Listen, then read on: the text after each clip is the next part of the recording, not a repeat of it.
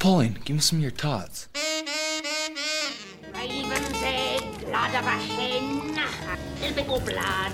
I ate his liver with some fava beans. A nice Chianti. Combo, pan fry, deep fry, stir fry. Yummy!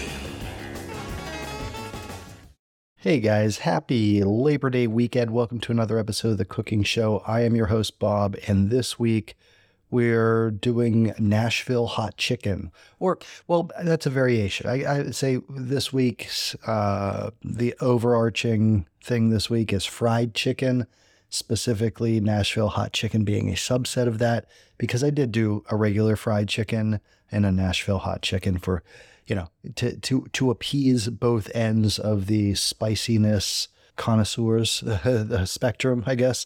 But we'll walk through, you know, the process of making both of these. They are different in that there are flavor components that are included in the Nashville hot chicken that aren't necessarily in a regular fried chicken, but the general process is pretty similar between the two. Okay, so check out the show notes. We'll have the Imager album. No special ingredients. I don't think we're going to have any special equipment on this one. I did fried this in an enameled cast iron Dutch oven. You could also use like a saute pan or, you know, various implements to fry in, you know, a deep fryer, shallow frying, whatever. But, you know, I don't think that is necessary to link off to like the Dutch oven or a deep fryer or whatever. All right. Nashville hot chicken. Where I bought 2 whole roasting chickens at the grocery store and broke those down. A lot of times for the chicken episodes, I will process one of our meat birds in the backyard. But, you know, with fried chicken, I really did want this to be fairly tender. And, you know, the free range birds might be a little too toothsome in comparison. Okay, so we used 1 whole chicken broken down. So you have your 2 breasts, 2 thighs, 2 legs, 2 wings, whatever. And the wings can be broken into flats and drums. And I did the breasts boneless and skinless for the hot chicken. And then for the regular fried chicken, I did those bone in and left the skin on for that. We're going to have 1 1/4 cups of pickle juice, dill pickle juice. I just used some pickle brine from my dilly beans. Because it had a little bit of spiciness to it, a little bit of chili flake added into the brine there. So that was nice. 3 tablespoons of sugar, 1 1/2 cups of buttermilk, 1/4 cup of hot sauce. I'm just using a run-of-the-mill Frank's Red Hot. 2 cups of flour, 1/4 cup of cornstarch, up to approximately 2 quarts of frying oil. And I used avocado oil for that. And then what we can do, make a dry seasoning for the flour. You could either use like Old Bay or something like that, but I think I used salt, pepper, a little bit of paprika, oregano, garlic, onion, and cayenne pepper. Basically just mix that up, a tablespoon of each of those, and then used 3 tablespoons of that mixture to season the flour. Additionally, at the end, we're going to make a spicy oil, essentially, that saturates the chicken. For that, we're going to take 3/4 cup of the oil that we actually fry the chicken in, use 1/4 cup of cayenne pepper, a tablespoon of paprika, a tablespoon of brown sugar, 2 teaspoons of chili powder, a teaspoon of garlic powder, and a teaspoon of salt. Okay, so after we get through making the chicken, we'll let that oil cool down a little bit.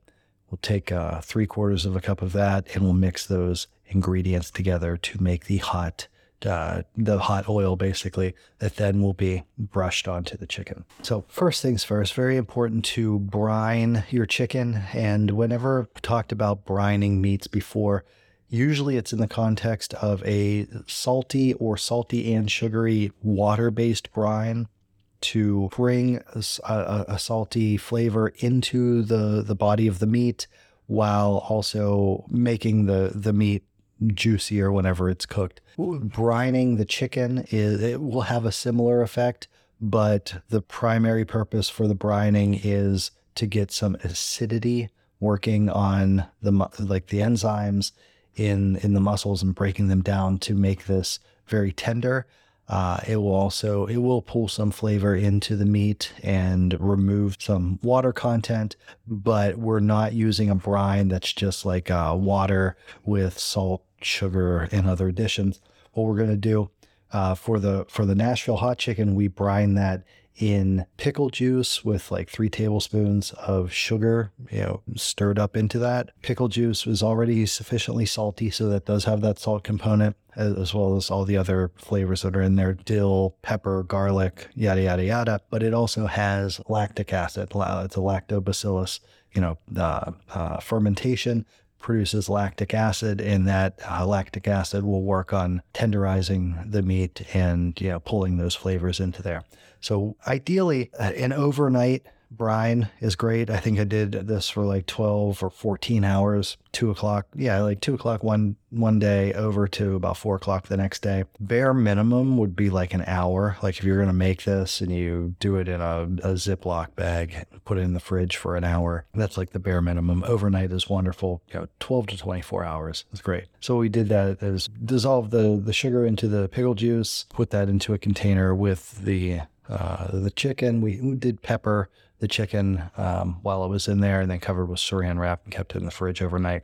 For the regular fried chicken, we did the overnight brining just in buttermilk, seasoned buttermilk, basically, which buttermilk also has like a lactic acid, like a live cultured situation there that would accomplish the same thing that the pickle juice does. But whenever it comes time to prepare the chicken and fry it, we're going to get everything out. In one shallow dish, we are going to mix together buttermilk and hot sauce. And in the second dish, we're going to mix our flour, cornstarch. I think I used arrowroot powder for this, but your flour, cornstarch, and your dry seasonings, mix those up and drain the pickle juice off of the chicken. Okay. If you have a cookie sheet with a wire rack, you can set that out, because we're going to go through and bread the chicken in sort of in a pattern of wet, dry, and then onto the rack. And then we want to put that rack back in the fridge to let it set for at least an hour. 3 hours would be great, so that you create a really good bind between the breading and the chicken itself, so that your breading stays and adheres to the chicken whenever you cook it. So we're going to set those up. The drained chicken will first go into the buttermilk and hot sauce mixture. Then it'll go into the seasoned flour, and you want to like flip it around, press the flour into the surface of the chicken, and then back into the buttermilk, and then back into the flour. So it's basically getting two layers of both of those things, and then moving it off onto the wire rack, and then into the fridge for 1 to 3 hours once everything has been breaded. Okay, now like I said, I did the frying in enameled Dutch oven. I was able to get enough oil in there that it was essentially deep frying. I mean, I did have to flip the breasts, but for everything smaller than the breasts, they could be fully submerged in the oil, and they would fry very nicely like that. What we did is get your oil into the pot, turn the heat on to like medium high, and then we want to get that temperature, using your probe thermometer or even like a candy thermometer or something like that. You want to get that oil temperature up to about 325 degrees. You can go to 350, but I find that 300 to 325 is a lot better for not having oil splattering everywhere, not having like that aerosolized cooking oil all over the kitchen. So 300 to 325, and then very gently set in one piece of chicken at a time. With the smaller pieces like the legs, the wings, thighs, you could probably do 3 to 4 pieces in, a large Dutch oven at a time. The key is to take a lot of temperature readings, every 5 or 6 minutes, just see where you are, adjust the temperature of the stove to maintain that 300 to 325. And, with a pair of tongs, you can flip those pieces, and, your smaller pieces, anything smaller than the breast, take about 10 minutes to cook in the hot oil. And whenever you get up to the full breasts, you're looking at like 12, 13, 14 minutes. So you doing 2 whole chickens worth of fried chicken pieces, I was able to work through all those batches in just under an hour. So if you have your oven preheated to like 250, 275, as you finish each batch of chicken, it can come out onto the wire rack and then into the oven. 250, 275 won't be so hot that you have to worry too much about developing a lot of additional color on the breading, but it will keep it warm as you work through all those batches. Once all of the chicken has been fried and it's in the oven, staying warm, what you want to do is kill the heat to your cooking oil and let that settle down. Let all the solids sort of drop out of that. It'll take 10, 15 minutes, whatever, for it to calm down and a lot of that to drop out. And then using a measuring cup, grab 3/4 of a cup of that oil, put it into a mixing bowl, and then you're going to stir in your cayenne pepper, your smoked paprika, brown sugar, chili powder, garlic powder, and salt. And that's going to make like a deep red hot oil.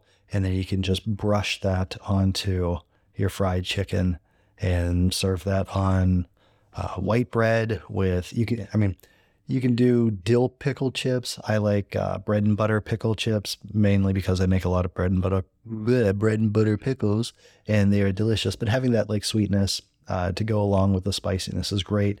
The brown sugar in the hot oil is real nice too. It gives it a nice depth, just like a background sweetness.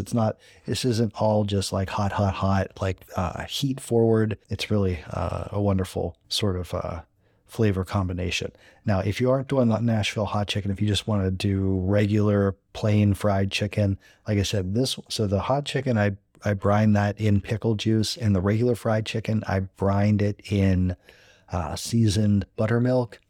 And then with the regular fried chicken, the breading station was a pan of buttermilk with 1 egg, about a 1/2 cup of flour, and a little bit of seasoning mixed into it. So that actually is like a very thick buttermilk based batter. And then we had the seasoned flour also. So going back and forth between those created a really nice breading. And then one thing, even if you are able to get the chicken fully submerged in the oil, you still do want to flip that and move it around in there a little bit, because the bottom of your Dutch oven, of your pan or whatever it is going to be hotter than the oil at the surface.